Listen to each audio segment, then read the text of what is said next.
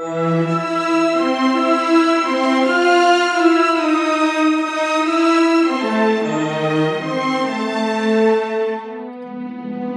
the way from Providence, Rhode Island, welcome to the Potterverse. It's a podcast dedicated to the book and film universe of Harry Potter. So grab your favorite wands and time turners. Let's step into the night and pursue that flighty temptress adventure.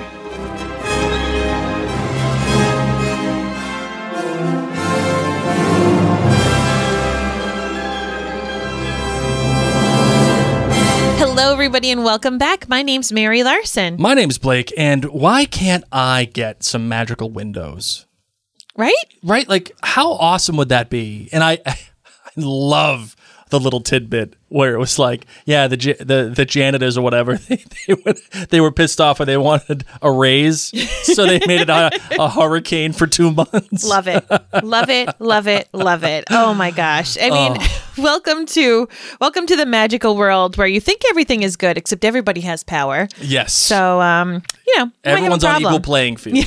Yes, which exactly. Is great. Oh my gosh. Well, it is quite a wonderful little adventure that we get to go on here in this chapter 7. Here we are, Chapter 7, The Ministry of Magic. The door of the telephone box sprang open, and Mr. Weasley stepped out of it, followed by Harry, whose mouth had fallen open. They were standing at one end of a very long and splendid hall with a highly polished dark wood floor. The peacock blue ceiling was inlaid with gleaming golden symbols that were continually moving and changing like some enormous heavenly notice board.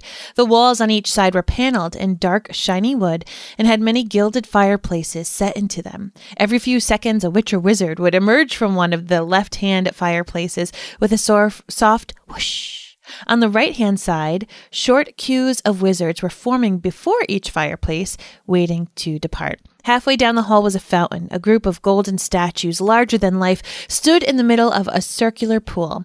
Tallest of them all was a noble-looking wizard with his wand pointing straight up in the air. Grouped around him were a beautiful witch, a centaur, a goblin, and a house elf. The last three were all looking adoringly up at the witch and wizard. Glittering jets of water were flying from the ends of two wands, the point of the centaur's arrow, the tip of the goblin's hat, and each of the house elf's ears, so that the tinkling hiss of falling water was added to the pops and cracks of apparatus and the clatter of footsteps as hundreds of witches and wizards, most of whom were wearing glum early morning looks, strode toward a set of golden gates at the far end of the hall. Did you get somewhat of an icky feeling from the statue at the center of the waterfall or the water fountain, whatever? Slightly, yes. Yeah. Yes. And this is, it's so odd because obviously as the ministry takes as bad things happen in the ministry and like darker, more the pure blood fascination and everything, obviously things even change even more. So if there wasn't little like jets and gleaming stuff happening from any of the magical creatures, I would feel really, really icky. But in general, I think they also put them at height. Yeah. So that is difficult, but in general, yeah, you get a little ick, but it just gets worse. Yeah. Well, all right. Well, let's get into it, and then I think I'll continue this conversation. Yeah. In a little bit. Okay. Cool. Perfect. All right. So let's get into the show. Let's do it. I solemnly swear that I'm up to no good.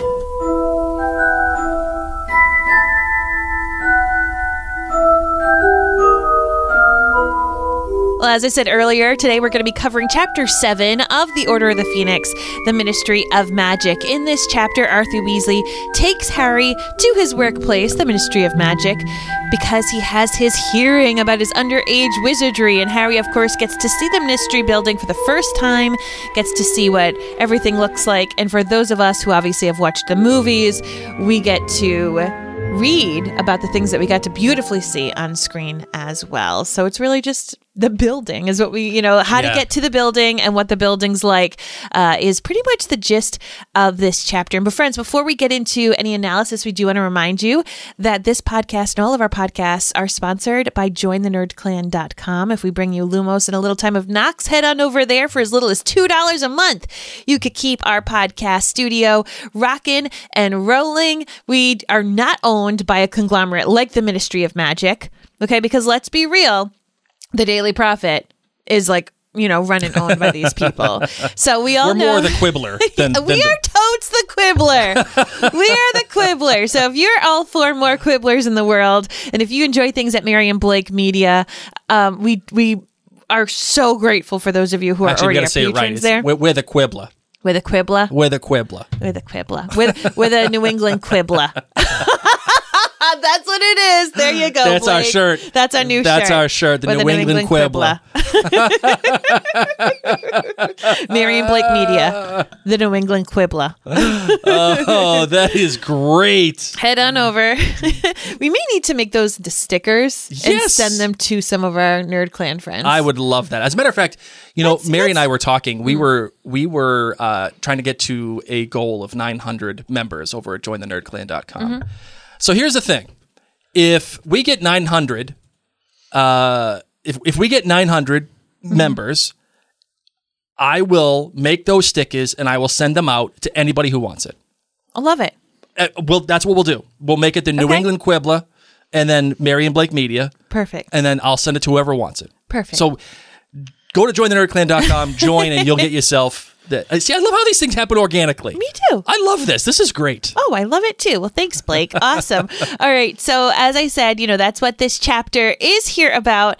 It is time to get into our analysis. All right. So this chapter is an interesting chapter because it has to... This chapter is the one that convinces me that the author knew a lot as we get into the series. Like, this is the one where I say, okay, I get it now. I think, like how we said in a couple of episodes ago, I feel like she had probably, like she did the first one clearly, but then I think once she got to the second one, there was a clear idea for the next 2 or 3. Like, okay, this is what we're doing. This is what we're doing. We're building up to Voldemort. Yes. And then now this book is the one that serves as kind of a rebirth, if you will, of Harry Potter. And this is the one where you find the foundation for the rest of the series. Where, we're talking about, obviously, Sirius and his story and how they're all related. We're talking about Dementors and how Harry gets attacked by them again. We're talking about Rufus Scrimgeour. We're talking about the Department of Mysteries. Like, this is the one where, you get introduced... The book, rather, is where you get introduced to all the major ideas and people and plot that are gonna either severely impact this book or at least the rest of the series. Yes. Right? And I'm convinced, especially after the whole locket being found thing, this is when I think the author has a very clear idea for the next 3 books or 2 books, whatever. I concur, Blake. So that's just my opinion. And the other one that kind of alludes to this idea is the statue that we talked about. Because later on, when bad things start happening and, the Death Eaters start taking over the Ministry, they adjust that statue and they have it so that, the wizards are on the top and the muggles are on the bottom. And this statue is put here for a very specific purpose. Yeah. And we're introduced to it so that we can have that payoff later on, right? So you said you got an icky feeling from it. I got an icky feeling from it too, but would you care to amplify on your icky feeling at all, or? In general, who run the world, girls. So I kind of hate that, the wizard is the one that's at the tippity top, but whatever. Sure, maybe he's just naturally taller. Okay, sure. Fine. But obviously the 2 humans, the witch and wizard, are standing there, and the centaur, the goblin, and the elf are adoringly looking up at them. Yeah. And I kind of just wish that, things had been that like maybe they were all smiling at each other. You know, everyone was looking at someone different smiling or holding a hand or something. But on the flip side, I mean, if you think of like the stubbornness and the pride of the centaurs, the centaur isn't going to be like, here, hold my hoof, you know? So, and then the goblins too, like they're kind of stuck in their ways. So part of me is happy that they do have these magical creatures. Yes. All of whom are able to do magic in their own right. In their own abilities. Yeah, well, if anything, goblin and elf magic is far more powerful than wizard magic, right? I mean, maybe not, but we've discussed that. We have. It's interesting, right? It's interesting, and I would love to like delve into that in someday in the Potterverse of like, like what made them not be able to be equals or better than? Yeah, I mean, I think that just is a natural state of humanity, kind of like we all kind of look to be equal, but some people are more equal than others. I think that's just a natural state, and I mean that is what it is, right? And if you have the ability to create these things, you're like, and the Ministry of Magic and all this, it's technically called the Fountain of Magical Brethren. Yeah, sure, whatever. But this fountain absolutely gives me, we're all equal, but some are more equal than others feel. Right? Because... Well, and Albus Dumbledore even quotes that. He says the fountain that we destroyed tonight told a lie. The wizards have mistreated and abused our fellows for far too long. Right. And we are now reaping our reward. So, like, it's not equal. You know, they are adoringly in the statues looking up at them. And that's what I'm sad about. Yeah, that's what I'm saying. Like, it gives me icky feelings because, yes... they're all in this statue, and yes, there are these streams of water coming out of these, out of the tip of the arrow and the house elf's ears, whatever. But it just feels like we're still putting ourselves up above everybody else, and that they're all looking up adoringly when, like, at the witch and the centaur wizard. and a goblin would never do that. A house elf, hit or miss, right? House elves may do that if they feel like they're, say it's like a creature, for example, ones who are proud of their service to the wizards, but a Dobby would not be like, let me adoringly look up at the Malfoys. And as I said, but I also think that Dobby is an exception to the rule. But I agree. Like, okay, if it was Harry Potter, it was a statue of you'd have but definitely centaurs and goblins would not be looking up adoringly. They think they are better in many ways than humans, than witches and wizards. And they probably are. Yeah, that's what I'm saying. Like, it's definitely... As a matter of fact, it's such a joke in this chapter that the centaur's office is abandoned, and if you have to go to the centaur's office, that means you're getting fired. Yeah. Good luck. Well, as I was saying, Mary, I think this chapter is an interesting chapter because it has a couple of different jobs, right? It has to introduce you to the Ministry of Magic, right? And it has to set the tone for some future places in this book that we are definitely getting to. Like, we get introduced to the Department of Mysteries for a very specific reason, right? It also sets up the relationships that are within the Order of the Phoenix, but they cannot exist that way outside of the Order of the Phoenix. Like, the whole conversation between Kingsley Shacklebolt and Arthur Weasley, I find that fascinating. Agreed.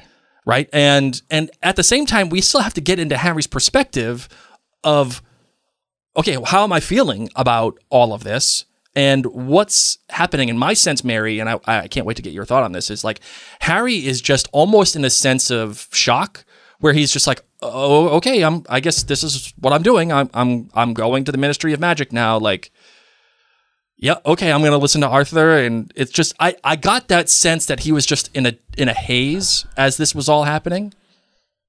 Yeah, I think this is very Gryffindor and how to react to potential danger, you know what I mean? Like, he's brave enough that he gets up. I mean, he wakes up right away. As he said, it was like someone yelled his name. You know, he's that awake. He's not hungry, but he's also not a blubbering mess crying. He's not trying to find out, like, how can I fake this? Can I be sick? Can someone else come do this for me? But he is almost in a state of like forced calm upon him. Yeah. And that's how I often feel when I'm in situations that are very big or very scary. So like on the morning of our wedding, for example, like a lot of people, like you were a blubbering mess. Oh right? God, I was Not that you didn't disaster. want to marry me, but just you were like so overwhelmed. And like I was just cool as a cucumber, but almost too much so. And I felt the same way when I was graduating from college. For those of you who don't know, I was the student speaker and I went to the University of Rhode Island. So a giant university. You've got like 12,000 people there that I'm speaking in front of. And my parents were like, wow, you're just so calm. And I was mellow though. It wasn't like calm and pleasant. It was, all right, I've got to do this. And you know, Blake, when we go through difficult situations of being scared in our house or any kind of, minor emergency, I get into like forced calm mode where I almost have zero emotion. Yes. And I don't know if that's a Gryffindor trait, just because it's like we have to be brave and we have to keep doing this and we have to minimize. It's like a Jedi, okay? You're just going to minimize your feelings. You got to minimize your feelings and just focus on the task at hand. Yes. You feel the force flow through you. Yeah. Yes. Okay. But also, this is the only thing that like really matters to Harry is to be connected to this world. So there's no other option. He has to do this. Yeah. One of the interesting bits that I liked from reading it was when Harry was walking downstairs and he noticed that all, Lupin and Sirius and Molly and Arthur, they were all there. And the narrator in the voice says it was almost like they were just waiting for him. And that's how I got the whole like feeling of almost automation where Harry was just he was going through it, but it was, there was like overwhelm almost. Like it kind of ties into what you're saying. It was just ultra calmness. Yeah. But not like happy or not like. You know what I don't like is that Phineas Nigel is black in his blank portrait is sniggering at him in the morning. We don't know that it's him because it's just a blank portrait right now. But like, come on, man. Why are you going to be the worst? Why are you going to be like that? Why? But yeah, he goes downstairs and we have all these adults who care for him waiting there. But also we have the Order talking about different things that, part of me feels like, are they just waiting for him? But also this is kind of the meeting place. You know how the kitchen's always where everyone hangs and eats? So we've got Tonks who just came in from the late night shift. And she's talking about her conversation with Kingsley and Scrimgeour just being a little nosy Nancy. So I think, yes, they're there to like give a sense of unity and calmness for Harry. But also I think that that's just where everybody meets.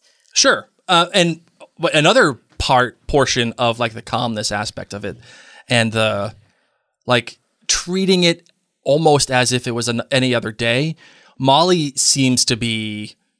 Molly is doing her love language. Yeah, she seems to be rip-raring to go. Like, okay, we're going to do this, we're going to do that. Harry, do you want bacon, eggs? You want this? And Harry just goes, yeah, I'll just have toast. Like, I don't know. It's such an odd feeling. I want to know for our friends who are listeners in Europe, how often do you eat kippers for breakfast? What the heck is a kipper? Isn't a kipper a little fish? I have no idea. I think so. Shows you how very little I know about English breakfast. Yeah, it's an iconic British breakfast dish consisting of herring that has been cured via kippering, which is split open, cleaned, salted, and smoked, and then is usually grilled, broiled, or sautéed. So it is straight up fish, but like see how they're smaller fish? Oh! So you like eat their bones and eyes? Oh. No! God, please, no! No, that's right, Michael. No! We're not doing that. No! Like some of these things I don't see eyes and stuff, but some of them I do. Oh. This one. Oh. At least that one doesn't have bones in it. Oh, God, that's horrendous.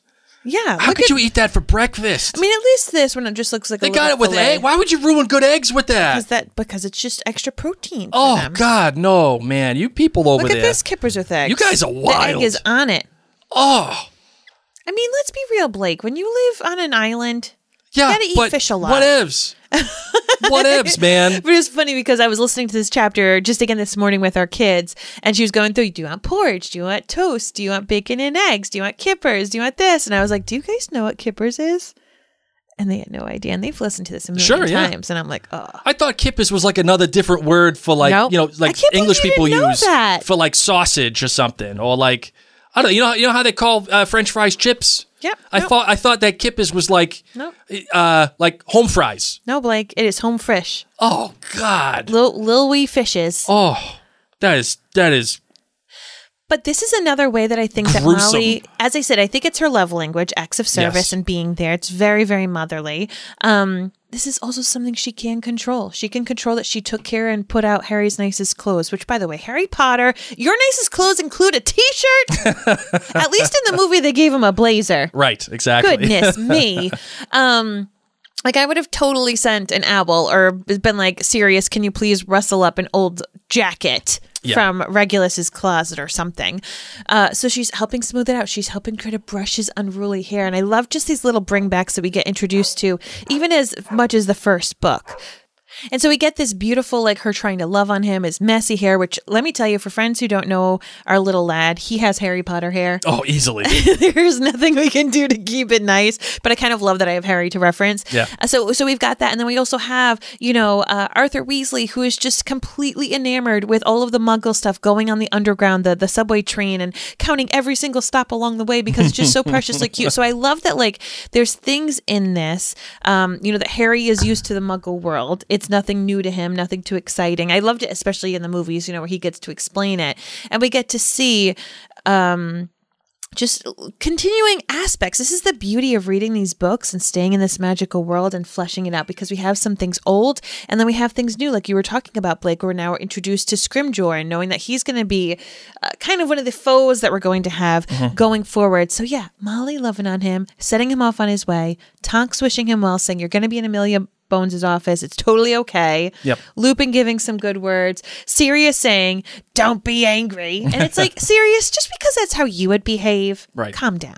Let's have some positive thinking a little bit. And what I like too in this chapter is when they're going to the Ministry of Magic and they have to go to the visitor's office.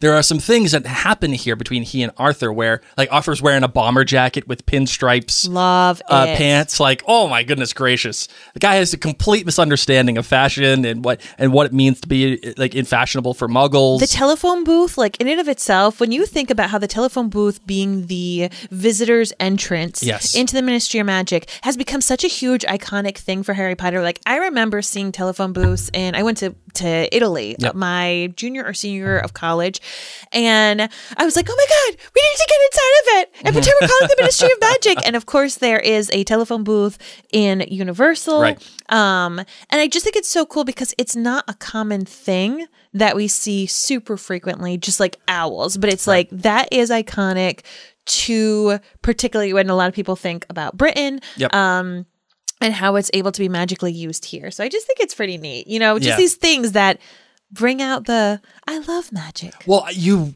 literally just stole the words out of my mouth.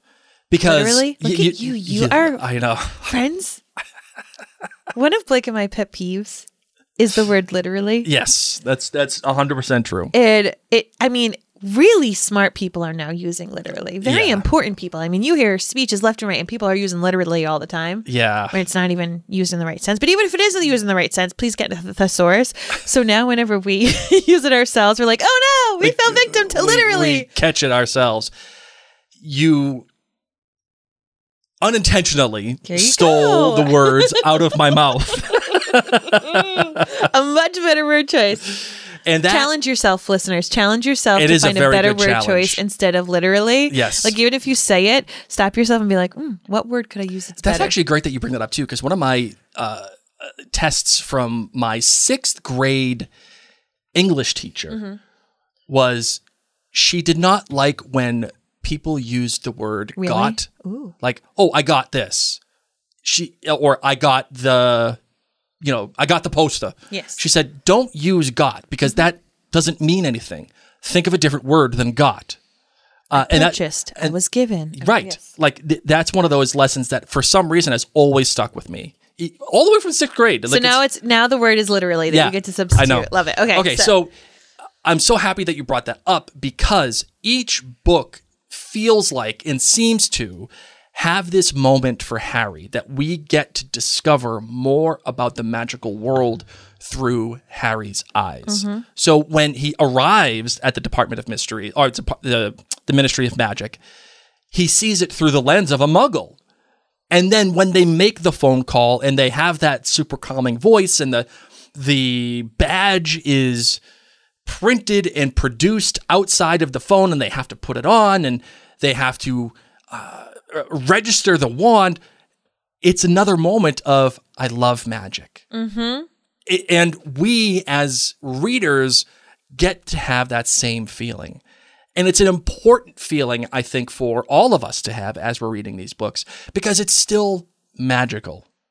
And there's still also room for us to explore these difficult themes of what is it like to grow up and how do we deal with fame while we're growing up, but also how do we deal with these extraordinary expectations that are thrust upon us in life, right? It's just phenomenal stuff. And I like that we still have the ability to say, I love magic still. Me too. Right? Especially when you get into this chapter, you see the flying notes and all the silly and weird offices that are involved in the department, in the Ministry of Magic, like the ridiculous excuses, whatever it's called. I got them all written down here. What are they? The Department of Regulation and Control of Magical Creatures, and then we have the Goblin Liaison Office, and then there's what are the other ones here that are just so silly? The Quidditch one? The Ludicrous Patents Office, yes. And the Office of Misinformation, that they do that, and the Muggle-worthy Excuse Office, like all these little offices that are within the Department of I keep saying the Department of Mysteries, within the Ministry of Magic. Mm-hmm. You get a chance to see and explore the world of magic and wizards, but through the lens of someone who's learning all about it, but still have that icky feeling that you get from this. Man, I cannot think today. My brain is in It's because I told you can't say the word literally. Yeah, now I'm all thrown off. From the stupid statue. There you go. That's the word I wanted. Jeez. Oh my gosh, I love you. Oh my goodness. I truly loved rereading this chapter. As I said earlier, the fact that the movies did it such justice. You can't help but read this and see it like they showed in the movies. They did a wonderful job. And also I'm getting really excited because, friends, if you don't know, Universal is creating a new theme park world. And in it, of course, they're putting another chapter essentially of Harry Potter. So they've had Diagon Alley, and then they've had Hogsmeade at 2 different parks. And now this next one is going to be Ministry of Magic focused. So cool. So I'm reading this being like, oh my gosh, oh my gosh.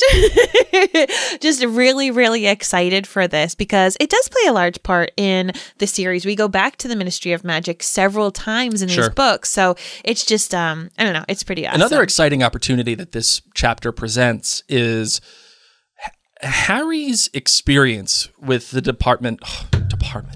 with the Ministry of freaking Magic, with the Ministry of Magic and the justice system within the wizarding world has not been a good experience. No. And this chapter continues that motif. But it very specifically impacts Harry. And my question to you, Mary, is why does the Ministry of Magic, why do they do Harry dirty in this chapter by changing the time? And because they're trying to do him dirty and they're trying to make him fail and not get to his hearing, obviously, because they want him to disappear. They want the rumors of Voldemort to disappear. They want Harry Potter with his big mouth to disappear. This is just not the publicity that they are going for. Note to self, I just need to put this in there. Sure. When Arthur Weasley is in the telephone booth and he's putting in the numbers spell out magic. What do you mean? Oh, the numbers spell out magic. Yeah. Oh, okay. Just I gotcha. Fun little fact for you. Oh, look at you. Yeah, look at you. All right, Mom, you got anything else that you'd like to talk about in this chapter? Let's see. Of course, Harry, it's interesting. They say something. I think it's Arthur who says to him, "Don't worry, I see that this is going to be really easy. Anytime there's like a life-threatening thing, we're allowed to use magic. Technically, Dementor sucking your soul isn't necessarily life-threatening. It's just sucking your soul out threatening. So there could be that wiggle room. It just stinks. And I loved him introducing him to everybody and Harry getting to see this place. We, of course, get the whole thing where you have to register your wand so that the way the wand is on file in case anything goes wrong, and like this would have been super helpful last book, and all these kind of things. Also, all the proceeds from that fountain that we talked about, the Fountain of Magical Brethren, the proceeds do go to St. Mungo's Hospital for the magical maladies and injuries. And I love that we just keep referencing St. Mungo's, and part of me wishes that somewhere in the series we went there a little bit more. Yeah. It's just referenced so frequently, but maybe just like reality, you don't really want to spend too much time in a hospital. I would agree with that. And of course, Harry says, if I'm not expelled, I'll put 10 galleons in it. So I just think it's really funny. But I think it's really, really cute. So There you go. All right. Well, ladies and gentlemen, Mary and I have a hot out tonight. So unless you want to do a different perspective, my love, do you want to do one, or do you not want to do one right now? We'll be okay with doing one next time. There's actually not tons of people, so yeah. Okay. Well, we had Kingsley Shacklebolt and whatever, but I will say this: I thought that the book did a good job introducing the Ministry of Magic and the Department of Mysteries and the world within the Ministry of Magic. Yes, but I think I liked the way that the movie did it better. Agreed, but that's because it can be so visual. But we get to the little rooms that you got to talk about, the Broom Regulatory Control, the Port Key Office, the Operation Test Center, like all these different things we wouldn't necessarily have been able to get, or they would have been super quick. Sure. So this is still just like fleshing out this magical universe, which I am here for. I am so here for. So the Goblin Liaison Office, I mean, everything. Pest Advisory Bureau. Oh my goodness gracious. Oh, the regurgitating toilets. Oh, the regurgitating toilets. That was so great when they're talking about Obliviator headquarters. You know how when you flush a toilet it goes down? Well, it kind of went the opposite. And they have these pranksters who just are just hating on the Muggles at Wimbledon, and oh man, great little bits from the author that make this feel much more real than just it's good stuff. This was a good chapter, an interesting chapter. And of course, we end it with Harry and Arthur finding out that they've changed the time and the venue of the hearing. It starts an hour earlier now, and it's in a completely different place. So just out of control. And also notice too that they say they haven't used these courtrooms in ages. Like it's just one of those ones that it's just really old, and they haven't used them because they just haven't needed to. And it makes me think, thematically, it feels like they're using these courtrooms because we're devolving in time. Like we're going back to the way that things used to be. During the Wizarding War, let's just say, or during the times when things were just a little less refined. Yeah. I like that how that sneaks in there a little bit and gives you a different feeling than you would normally have. Like that little detail is there for a reason. And what I would challenge you nerds to do is, why is that detail in there for you? Like what does that mean to you? And like, why make that call out other than just 'cause, right? I like that idea. Yeah. So, all right, Marvin, you ready to close this bad boy out? I mean, I am, because if we can get away before 7, Molly's making meatballs. Let's do it.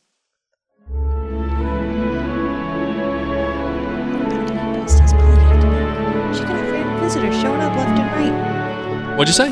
How many meatballs does Molly make? She could have visitors showing up left and right. Oh my goodness. Arthur's just going around telling everybody. Hey, in you want some meatballs? Hey, come on over. I love the meatballs my wife saying makes. It quietly because it's like, oh, let's talk business. Yeah, and then, sure. by the way, meatballs. And they're all like, pumped about the meatballs. Now, you didn't say that we were having kippers, I'll tell you that. Oh my God, that is gross. So sorry, Blake. So sorry for you to feel That's why that way. I can't live anywhere else other than New England. That's it. And even then, it ain't Connecticut. Oh my gosh. gosh, you're too much. You're too much. And I'm just barely on the line with Vermont. All right, so friends, as Blake said, we're on a quick, we got to nip this up, but we will be reading emails in the next episode. We appreciate you so incredibly much. Please do not hesitate to take a screenshot of this podcast and drop it in your Facebook or Instagram stories. Tell another friend who's a fan of Harry Potter to check out the podcast, and don't forget to leave us a written review in Apple Podcasts. It is absolutely positively the best way for people to find out about our podcast. So we truly appreciate those of you who have already written one. If you haven't yet, take some time to do it now. My name is Mary Larson. My name is Blake. Mischief managed.